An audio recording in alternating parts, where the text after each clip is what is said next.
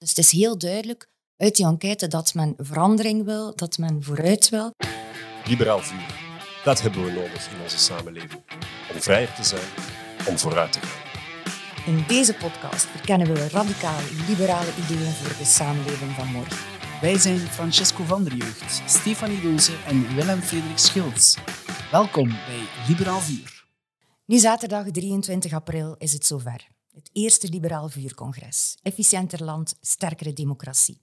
En in deze podcast blikken we vooruit op die dag en bereiden we ons voor.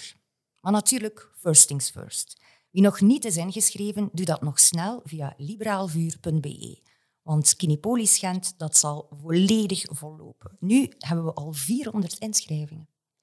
En wat staat er die dag allemaal te gebeuren? Wel, we beginnen met een sprankelende keynote van Sophie in 't Veld, het Europees parlementslid van D66, over onze democratie in turbulente tijden. En nadien hebben we niemand minder dan de premier van België, Alexander De Croo, en onze eigenste voorzitter, Egbert Lachaert. Die spreken samen over de uitdaging waar ons land en onze democratie voor staan. En daarna duiken we in het inhoudelijke pad met 3 werksessies en een plenaire sessie. Wat gaan we nu juist bespreken? Wel, meer dan 1400 leden en geïnteresseerden vulden onze enquête in over onder andere staatsstructuur, democratische vernieuwing en lokale democratie. En daarom alvast een dikke merci daarvoor. We hebben op basis van de resultaten van jullie input discussieteksten gemaakt over een aantal interessante voorstellen. Je kan die uiteraard nog altijd nalezen op onze site. Die bespreken we in 3 aparte groepen. En de bedoeling is dat we tot stellingen komen waarover we stemmen in de werkgroep en in de plenaire. Dat zijn dan de politieke prioriteiten die onze partij meeneemt naar de toekomst. En dan meteen een van de werkgroepen democratische vernieuwing die ik zelf zal voorzitten. Democratische vernieuwing is zoiets dat alles en niks kan zeggen, maar het is belangrijker dan ooit. We merken, niet alleen wij zelf, maar tal van commentatoren, wat er misloopt met onze democratie. Vaak voelen mensen zich onmachtig. Ze hebben geen greep meer op de politiek, op het parlement, op wie ze kiezen, maar ook op de debatten die er gevoerd worden. En dus gaan wij op zoek in die sessie naar op welke manier kunnen we onze democratie versterken. We hebben een enquête gehouden, daar zijn tal van voorstellen uitgekomen. En ik moet zeggen, een dikke merci en ook grote appreciatie voor de talrijke creatieve ideeën die naar voren zijn gekomen. Uiteraard een klassieke evergreen, het referendum. Wat moeten we daar nu mee? Gewoon ja of nee? Mogen mensen zelf ideeën geven? Zal het definitief een plaats krijgen in ons beslag? We zullen het zien. Maar ook andere ideeën, zoals examens of hoorzittingen organiseren voor ministers. Misschien moeten we ze wel meer aan de tand voelen. En misschien moeten ministers wel gewoon uit het parlement komen. Want we merken toch, bij veel van de mensen die de enquête hebben ingevuld, dat de vraag groot is om meer greep te krijgen op wie het land bestuurt. Niet alleen wie hen vertegenwoordigt, maar dus ook wie aan de touwtjes trekt. En wat als de regeringsvorming weer blokkeert? We zijn in België kampioen in het niet hebben van een regering. Dat is natuurlijk niet zo wenselijk. Wat moeten we dan doen? Moeten er nieuwe verkiezingen komen? Moeten parlementsleden hun loon verliezen? Enfin, de doos van Pandora niet, maar wel de doos van het liberale vuur is helemaal opengetrokken. En we zullen dus samen met onze leden en degenen die ingeschreven zijn, zoeken naar wat een goed antwoord kan zijn. Woehoe, ik kijk er helemaal naar uit.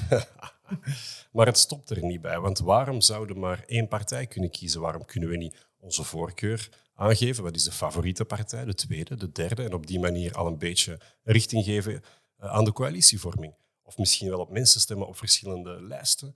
Het kan zo gek niet zijn, zolang het de democratie maar versterkt.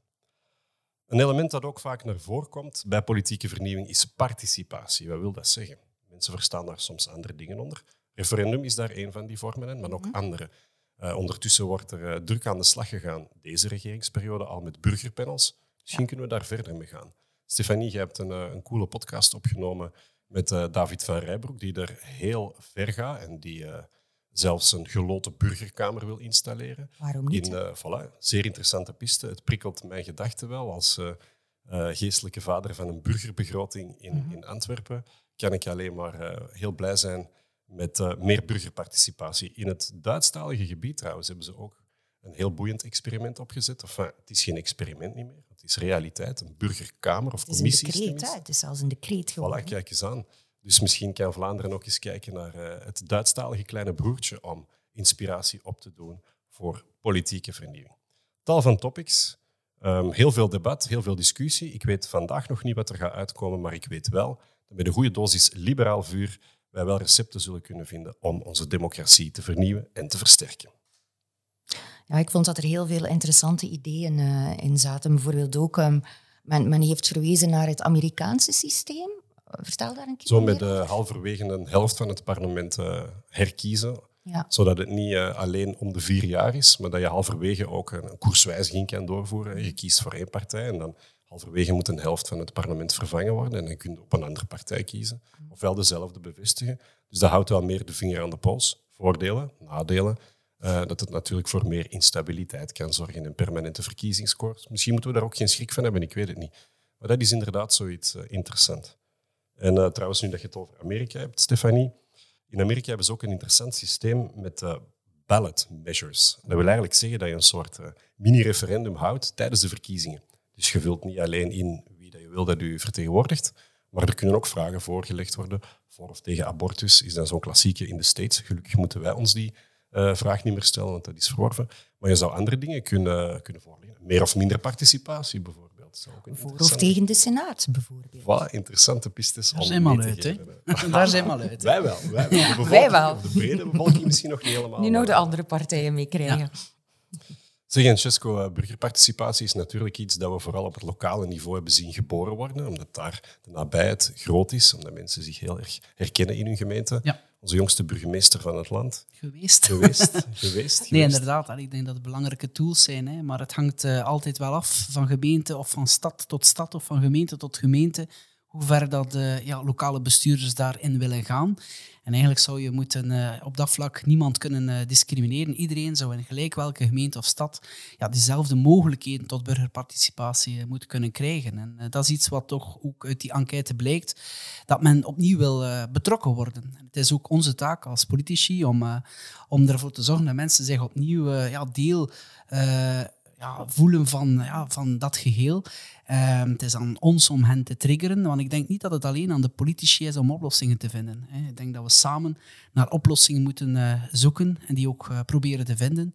Want op een duur krijg je een systeem dat er enkel maar gewezen wordt naar de politiek in zijn geheel om met oplossingen te komen. Of wanneer het fout gaat, maar ik denk dat we gedeelde verantwoordelijkheid dragen en dat we alleen kunnen groeien als we samen verder gaan. Ja, ik denk dat het gezond is als politici aangeven dat zij niet de enige zijn die wijsheid hebben. En dat zeker op lokaal niveau dat mensen die in een stad of in een gemeente wonen, of misschien ook wel nationaal, mensen die in een sector specialist zijn, als je de gezondheidszorg moet hervormen, is het misschien interessant om mensen uit die sector zelf mee aan tafel te hebben. Dus ik ben ervan overtuigd dat in complexe tijden met grote uitdagingen, dat die oplossingen beter worden als je er meer stemmen bij betrekt. Ja, dat klopt. En ook het kritisch blijven vanuit zowel de burger. Je hebt wel een oppositie, maar die heeft niet altijd de slagkracht zoals het hoort. En ik weet dat Stefanie dat ook wel voorstander is van het idee van de right to challenge. Dat was ook iets die toch wel aan bod kwam. En op die manier ga je eigenlijk die lokale overheid echt wel gaan uitdagen om blijven haar best te doen en ook te kijken of je het eventueel beter ook zelf kan doen. Ja, die right to challenge, ik vind dat een van de meest uitdagende stellingen die in die werkgroep aan bod zal komen. Hè? Ja, ik denk dat dat ook wel heel boeiend zal worden. We zullen wel wat dingen moeten uitleggen, denk ik soms. Enfin, niet wij alleen, maar met elkaar moeten discussiëren over hoe dat we dat zien. Want right to challenge is kan natuurlijk niet zomaar... Het kan ook gewoon privatiseren zijn, afstoten van een taak. En natuurlijk hier is het boeiende dat een taak wel een overheidstaak blijft. Maar de uitvoering daarvan, de invulling ervan, dat je daar de wijsheid of de efficiëntie of de expertise van mensen, burgers, organisaties mee kan inschakelen. In plaats van zelf administraties op te trekken, kijken wat er voorhanden is. Trouwens, je merkt ook dat als... stel nu de klassieke voorbeelden bij Right to Challenge. Er moet een parkje heraangelegd worden of ingericht worden in een gemeente en in een straat. Als mensen zelf mogen kiezen hoe het er gaat uitzien, maar nadien ook verantwoordelijk zijn om het te doen draaien, dan krijgt dat een heel andere dynamiek. Dat is dat hun pleintje. Niet dat ze het mogen afbakenen, maar dat ze betrokken zijn van in het begin. Ja. En dan kun je ook wel uitleggen, maar als je dat moet onderhouden, kun je beter degelijk materiaal kiezen, want anders dan kost het u een vermogen. Dus het responsabiliseert ook. Ja. Kijk, 2 mooie principes samen. Eigenaarschap, verantwoordelijkheid en vrijheid. Zeg, en welke lessen kunnen we nog trekken uit de enquête die is gebeurd rond die lokale democratie? Ik denk dat er een item, en ik denk dat het een hot item is, de middelen die er zijn, dat daar ook toch wel een bezorgdheid is, laat ons maar zeggen. En toch ergens wel een aanvoelen is van zij die de enquête hebben ingevuld, van laat ons toch maar gaan naar partijen die meer op hun eigen staan, niet zozeer gefinancierd worden met die middelen. Dat is toch ergens ook iets wat die mensen die de enquête hebben ingevuld van wakker liggen, bij wijze van spreken. Ik denk dat dat ook wel een thema is om op de juiste manier om te gaan met overheidsmiddelen. Ja. Zeg, en een van de vragen dat we ons ook hebben gesteld, van hoe staan de mensen die de enquête hebben ingevuld, dat waren niet alleen de leden, maar alle participanten, hoe staan die tegenover cumul? Want ik vond dat een hele feit. Ja, maar eigenlijk was daar nog geen zo groot... er was nog een tamelijk groot draagvlak voor als ik de resultaten bekijk. Hè. En misschien is dat ook wel vanuit het gegeven dat iemand die lokaal actief is ook een bepaalde rol voor die gemeente of stad kan spelen als die ook nationaal actief is. Misschien is het van daaruit dat het voorkomt dat draagvlak er nog tamelijk was. Maar we gaan zien zaterdag in de debatten en de dialogen die we voeren wat nu juist die exacte insteek is. Maar inderdaad, verrassend resultaat eigenlijk wel. Is er niemand die het afschaffen van politieke partijen heeft ingevuld? Nee. Ja, was dat een vraag? Nee, maar ze konden het ingevuld hebben in de lege velden. Maar goed, we kunnen het er zaterdag nog altijd over hebben. Hè. Of het afschaffen van de staat op naar het Europa van de steden en gemeenten. Ik ken wel een paar burgemeesters die dat heel cool zouden vinden. Ik denk dat we misschien ook eerst moeten starten met onze staat te hervormen. Voilà, dat was de voorzet, Stefanie. Voilà, en ik heb die binnengeschot, want daarover ga ik met Frank de Waal in gesprek gaan. We weten allemaal dat na 6 staatshervormingen in ons land toch wel geëvolueerd is. Geëvolueerd van een unitaire staat naar een federaal land. Maar dat federaal land dat is nog niet zo volwassen. En we willen eigenlijk verder bouwen aan die volwassen federatie, aan een staatsstructuur die werkt voor alle Belgen, aan een democratie die heel sterk staat tegenover wie haar vandaag wil aanvallen. En spijtig genoeg is dat vandaag wel zeer actueel. Met leiders zoals Poetin, maar ook Orbán, die onze liberale democratie onder druk zetten. En we zien elke dag hoe gevaarlijk dat is. En ik denk dat we ook de enige zijn, de enige partijen die dat soort dictators kan tegenhouden. Maar dan moeten we wel die democratie zelf beschermen. Ook bij ons staan die extremisten en die populisten, die staan toch echt wel te popelen om die macht te grijpen. En wees er maar zeker van, de dag dat ze dat doen, dat er geen liberale waarden niet meer zullen verdedigd worden. De dag dat zij aan de knoppen zitten, is het gedaan met de liberale democratie. En dus ik vind het onze verantwoordelijkheid om er dan echt wel voor te zorgen dat ons land werkt, dat we een goed bestuur hebben, dat efficiënt is, dat doortastend is. Want collega's, laat ons daar nu toch wel eerlijk over zijn, dat is het niet altijd geweest. Hè. De afgelopen tijd heeft dat toch wel aangetoond. Corona. Ja. 9 ministers van volksgezondheid. Overstromingen in Wallonië. Slachtofferhulp bij de deelstaten. Maar eigenlijk was er daar een federale coördinatie nodig.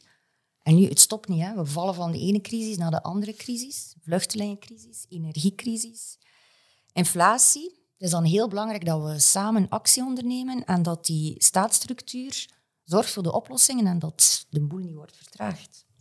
Ja, het is een beetje efficiëntie en een overheid goed doen werken als antigif tegen antipolitiek of frustraties, wat ook natuurlijk begrijpelijk is. Hè. We geven met z'n allen een groot stuk van ons inkomen aan de belastingen in de hoop dat daarmee een aantal taken vervuld worden en dat loopt soms mis. Dan stelt zich de vraag, dat is klassiek de vraag, meer België of meer Vlaanderen? Moeten we het land splitsen of moeten we alles terug op één gooien? Of is er toch ergens een tussenpiste? Ja. Het mag ook geen idee-fix worden natuurlijk. Bepaalde mensen hebben er echt wel een idee van. Meer Vlaanderen zal alleen maar beter zijn voor de burger. We hebben gezien in de praktijk in het verleden dat wanneer er een herverdeling werd doorgevoerd van bevoegdheden, dat niet altijd leidde tot de gewenste efficiëntie. Dus ik denk dat je de bevoegdheden op de juiste niveaus moet houden en dat een sterke federale staat daar ook zeker een heel belangrijke rol in de toekomst nog heeft te spelen. Zeker bij grote crisis. Ja, en dat kwam ook echt uit de enquête. Hè. Dus het is heel duidelijk uit die enquête dat men verandering wil, dat men vooruit wil en dat velen heil zien in een versterking van federaal. We zien dat ook altijd bij de grote peilingen, bij de media. Hè. We zien ook dat Europa moet worden versterkt. En een grote meerderheid vindt dus ook dat federaal finaal moet kunnen beslissen. Mm-hmm. Dus hier raken we dus echt wel aan iets fundamenteel van ons land. Moeten we durven, hè? En dat is de hiërarchie der normen. Hè? Ja, ik weet het. Dus moeten federale wetten boven de kreten staan. Dat is altijd iets waar dat we ons voor behoed hebben. Uit schrik voor blokkages. Maar ja, de tijd van schrik is voorbij. Nu is het, Maar zeker in bepaalde situaties. Hè. Je haalde het terecht aan, Stefanie. Hè. De watersnood in Wallonië. Ik denk ook persoonlijk dat dat echt wel een taak was om dat niveau blijven aan te sturen vanuit het federale. Als je het gaat gaan opsplitsen, ja, dan heb je ook op zich al problemen met communicatie tussen beiden. Dus ik denk dat bepaalde taken ook wel echt weggelegd zijn voor het federale. Ja. Denk maar bijvoorbeeld defensie zit daar ook. Dat is de ideale manier om dat aan te sturen. Anders zit je daar met een aansturing die heel complex wordt. Wat ik ook wel heel frappant vond, is dat de deelnemers van de enquête bijvoorbeeld bevoegdheden zoals arbeidsmarkt, dat de facto een Vlaamse bevoegdheid is. Dat men zegt, nee, dat moet terug federaal worden. Dat wordt interessant. Mobiliteit ziet men eerder federaal. Omdat we natuurlijk heel vaak doorheen de regio's ons bewegen. Hè? Absoluut. Vlaanderen, Brussel, Wallonië. Ja. Dat is dan vreemd dat dat een apart regime zou zijn. En we zien ook trouwens met Brussel hoe moeilijk dat is, dat Vlaams en Brussel niet op elkaar afgestemd is, dat je daar andere regels, andere fiscaliteit zou hebben. Wel, en daar zeg je het dan ook, fiscaliteit. Hè. Dan is het ook wel een hele belangrijke wanneer we het hebben over bevoegdheden, dat we spreken over de begroting en de money. Hè. Er is een heel groot draagvlak voor meer fiscale autonomie en dat eigenlijk elke regio voor zijn eigen deur gaat beginnen vegen. Hè. Ja, en ik begrijp ook wel langs de ene kant de hang tijdens crisis naar een duidelijke scheidsrechter. Iemand die zegt, zo gaan we het nu doen, we gaan stoppen met ruzie maken, maar we beslissen. Langs de andere kant verantwoordelijkheid voor eigen deur keren, hè, zoals het dan is. Regio's moeten meer verantwoordelijk zijn voor hun eigen inkomsten. Aan de andere kant een groot vertrouwen in de lokale democratie in steden en gemeenten. Mensen identificeren zich daarmee, kennen dat, kennen hun burgemeester, die is aanspreekbaar. Ik denk dat we het ook moeten hebben over een staatshervorming binnen Vlaanderen. Of dat de Vlaamse regering, Vlaamse overheid, Vlaams parlement soms niet te veel in de plaats van de gemeente komt. Ik weet wel, Francesco is burgemeester, ik weet wel dat we de steden niet mogen overladen met van alles en nog wat, maar ik vraag me af of dat soms ook niet nuttiger is om te zeggen, kijk, vanuit Vlaanderen geven wij, of vanuit federaal, een algemeen kader en lokaal vul het in, hier is het budget ervoor. Onderwijs organiseren in een stad als Antwerpen is iets helemaal anders dan in een regio ontstaan. Eigenlijk zou je vanuit de steden ook wel de Vlaamse overheid moeten challengen. Je moet daar ook de right to challenge voor lokale overheden. Ja. Mooi. Nu, er zijn al wel wat stappen genomen. Hè. Als je ziet naar de planlast die vroeger bij bepaalde subsidies kwam kijken. Denk nu maar aan uw jeugdconsulent, uw cultuurconsulent. Ja, voor die middelen te krijgen, dan moest je daar ellenlange pagina's neerschrijven. Dat is al een groot stuk weggebleven. Ik denk dat het vertrouwen naar die lokale besturen toch in de afgelopen jaren een stuk verbeterd is. Maar ik denk het belangrijkste bestuur, en dat is nu niet omdat ik burgemeester ben, maar is die lokale overheid. En is dat nu Antwerpen of Staden of Gent? Ja, het zijn de besturen die heel dicht bij de burger staat en die nog altijd het best voeling heeft met wat er leeft in zijn of haar stad of gemeente. Dus ik denk dat we echt wel niet de keizer-koster-mentaliteit moeten herinvoeren, maar juist die vrijheid gaan laten beleven en dat op dat vertrouwen toch echt wel gaan geven. Ja. Ik moet zeggen, ik vond het heel fijn om te zien in de enquête dat degenen die hebben deelgenomen blijkbaar echt geen stress hebben of geen schrik hebben om taboes te doorbreken. Bij alle thema's... Federale hiërarchie, meer gewicht naar de lokale overheden, stemsystemen in vraag, kiesystemen in vraag stellen, afstappen van alles wat we kennen. Maar ik denk dat dat ook wel het moment is om bepaalde dingen in vraag te stellen. Hè. De goede podcast die je had, Stefanie, met David van Rijbroek, die omschreef het als met de postkoets op de autosnelweg rijden. Yes. Dus ik denk dat we op dat vlak toch wel een paar updates moeten hebben van het systeem. Wat interessant was uit die podcast ook, is dat je het niet allemaal moet wegsmijten. Dat je niet tabula rasa, maar dat je bestaande systemen mooi kan gaan pimpen en daarnaast iets nieuws in het leven roepen. Hè. Ik denk maar, zoals daar in Duitsland is gebeurd, het is geen en-verhaal. Het is geen of-verhaal, het is een en-verhaal en dat is wel het boeiende. Maar Als we het nu niet doen, als we dit moment niet aangrijpen om na te denken over de toekomst en hoe dat we burgers opnieuw kunnen enthousiasmeren en ook het empathische gaan opwekken, dan denk ik dat het toch te laat is. Maar ik denk wel dat het tijd is ook om op een paar punten wel echt door te duwen.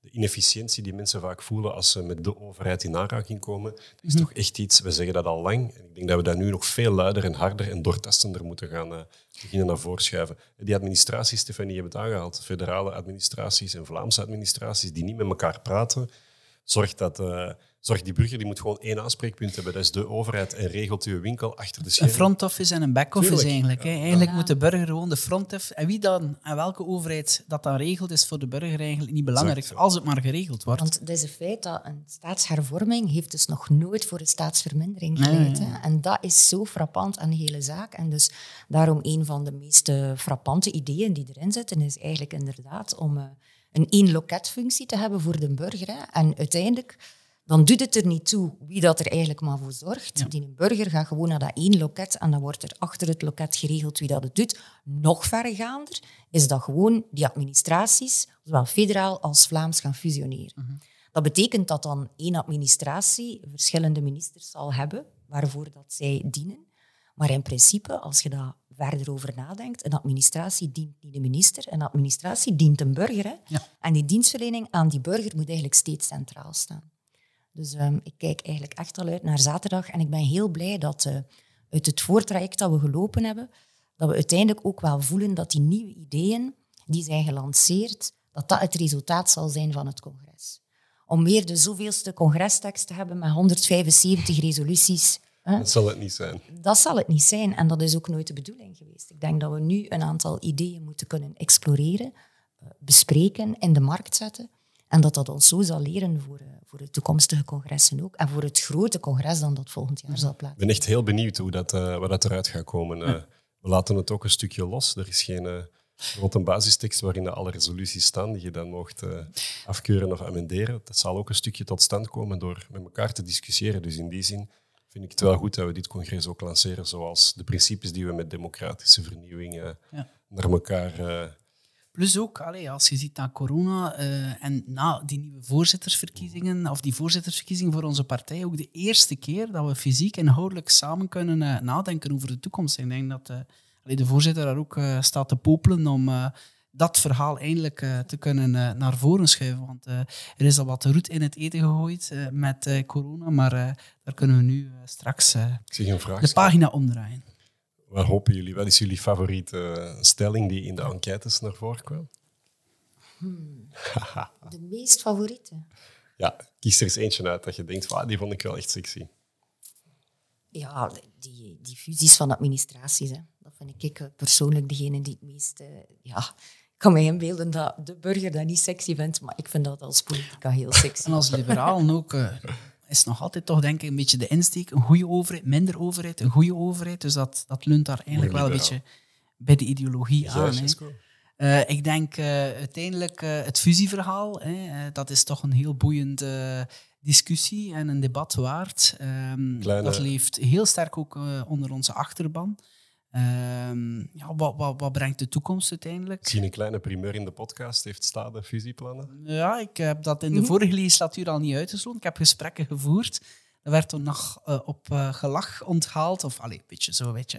We hebben een keer goed gegeten, maar deze legislatuur ben ik opnieuw op zoek. Ik denk, zoals we met kleinere gemeenten allemaal een algemeen directeur hebben die een manusje van alles moet zijn. Ja, laat ons misschien met 3 gemeenten samenwerken en 1 algemeen directeur die doet HR en personeel, de ander doet het beleid en de ander doet het juridische kader. Dus kan je veel sterker zijn. Dus ik denk dat we niet mogen bang zijn van het fusiemonster, zoals dat sommigen het omschrijven, maar dat we het als een opportuniteit moeten zien en juist nadenken over hoe zorgen we ervoor als we een groter verhaal samenbrengen, dat we de afstand tussen het lokale beleid en de burger niet gaan vergroten. Dat is denk ik een grote uitdaging. Voilà, daar haalt het aan. Dat zal nog veel debat opleveren, denk ik. Wat is jouw favorietje? Ja, bij mij is participatie. Ik heb gezien in Antwerpen met die burgerbegroting hoe fantastisch dat is om burgers te betrekken, om mensen te betrekken die anders nooit aan politiek doen.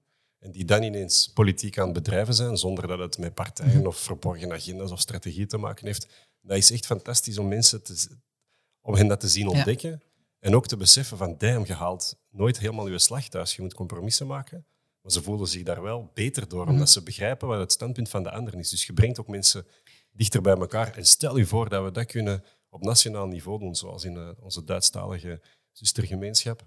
Ik verwacht er eigenlijk echt heel veel van. Als je ziet, in Ierland hebben ze zelfs de grondwet via een participatietraject hervormd. Radicale moderniteit ingevoerd. Abortus bijvoorbeeld onbespreekbaar in Ierland gedurende jaren, omdat politici dachten dat de mensen daar niet klaar voor waren. En als je ze dan zelf laat, homohuwelijk net hetzelfde, als je dan zelf laat ermee aan de slag gaan, dan kun je als maatschappij zoveel verder vooruit geraken. En vooral, het is ik denk het ultieme tegengif tegen verzuring, tegen vervreemding. Populisme. Populisme, ja, om het woord maar nog weer eens te gebruiken. Wel één uitdaging. Misschien moeten we een ander woord vinden voor participatie. Ja, dat woord is niet simpel. En misschien is dat ook iets dat in de marge van het congres aan bod kan komen. Een beetje verbrand. Creatieve, misschien is dat een bonusvraag, zo een creatieve alternatief voor het woord participatie. Misschien moeten we daar zo een contest rond. Wel ja, zo'n wedstrijd. En diegene die wint, die krijgt een etentje met de premier. Of met de senaatsvoorzitter, dacht ik dat je ging zeggen. Ik dacht dat je zei de senaatsvoorzitter, met het neetje met Stefanie. Dat kost weer te veel. Nee, maar ik denk persoonlijk, het begrip aan politiek doen wordt voor mij persoonlijk te eng geïnterpreteerd. Ik denk aan politiek doen, voor mij staat dat gelijk aan u engageren voor een samenleving. Voor mij, de leiders en leidsters op zaterdagmiddag in de Giro of in de Scouts, die doen ook aan politiek. Zij vormen jonge andere mensen... Ja. Om te zijn wie dat ze later zullen worden in die samenleving, die maatschappij. En ik denk, aan politiek doen wordt op vandaag te veel bekeken als enkel maar die politici die een mandaat opnemen. Nee, ik denk, aan politiek doen, iedereen zou zich moeten engageren voor een betere samenleving. En we moeten dat ook veel breder bekijken dan enkel zoals het nu op vandaag geïnterpreteerd wordt. Het gekke is dat heel veel mensen doen dat eigenlijk al, maar zonder daar echt bij stil te staan. Ja. En vaak in heel kleine dingen, met een organisatie, een actie opzetten en ermee aan de slag gaan. Hup, je bent aan politiek aan het doen. De keuze of dat je met een auto ergens naartoe rijdt of het openbaar vervoer, heb je aan politiek aan het doen. Ja. In de Scouts, een vereniging, heel veel mensen zitten in het verenigingsleven. Bonk. Je zet een WhatsApp-groep op voor je straat, voor je wijk. Ja, natuurlijk zijn de politiek aan het doen, want je bent samen iets aan het organiseren en je aanvaardt tegenstrijdige meningen en je komt er eens tot een resultaat. Van het moment dat je betrokken geraakt, dan zijn je aan politiek aan het doen, hè, volgens mij. Yes, en dus met ons congres mogen niet alleen deelnemen, of tenminste niet alleen leden hebben de enquête mogen invullen. Op het congres zelf zijn het wel de leden die uiteindelijk over de stellingen zullen stemmen. Maar ik ben heel blij dat we die drempel met dit congres toch een heel pak weer verlaagd hebben en getoond hebben dat het liberaal vuur hetgene is dat de mensen hun geloof in de politiek in brede en in kleine zin, of in grote en in kleine dingen, opnieuw kan herstellen. Ik kijk er heel erg naar uit. Voilà, dus de hoogmis, nu zaterdag om 9:00, natuurlijk in Gent, in de Kinepolis. Het mooie Gent. En natuurlijk ook, we zouden geen liberalen zijn, moesten we na het zware inhoudelijke werk niet een goede receptie. Voilà, dat is dat. Check zeker nog alle informatie na op onze website liberaalvuur.be. Tot dan. Doei. Ciao.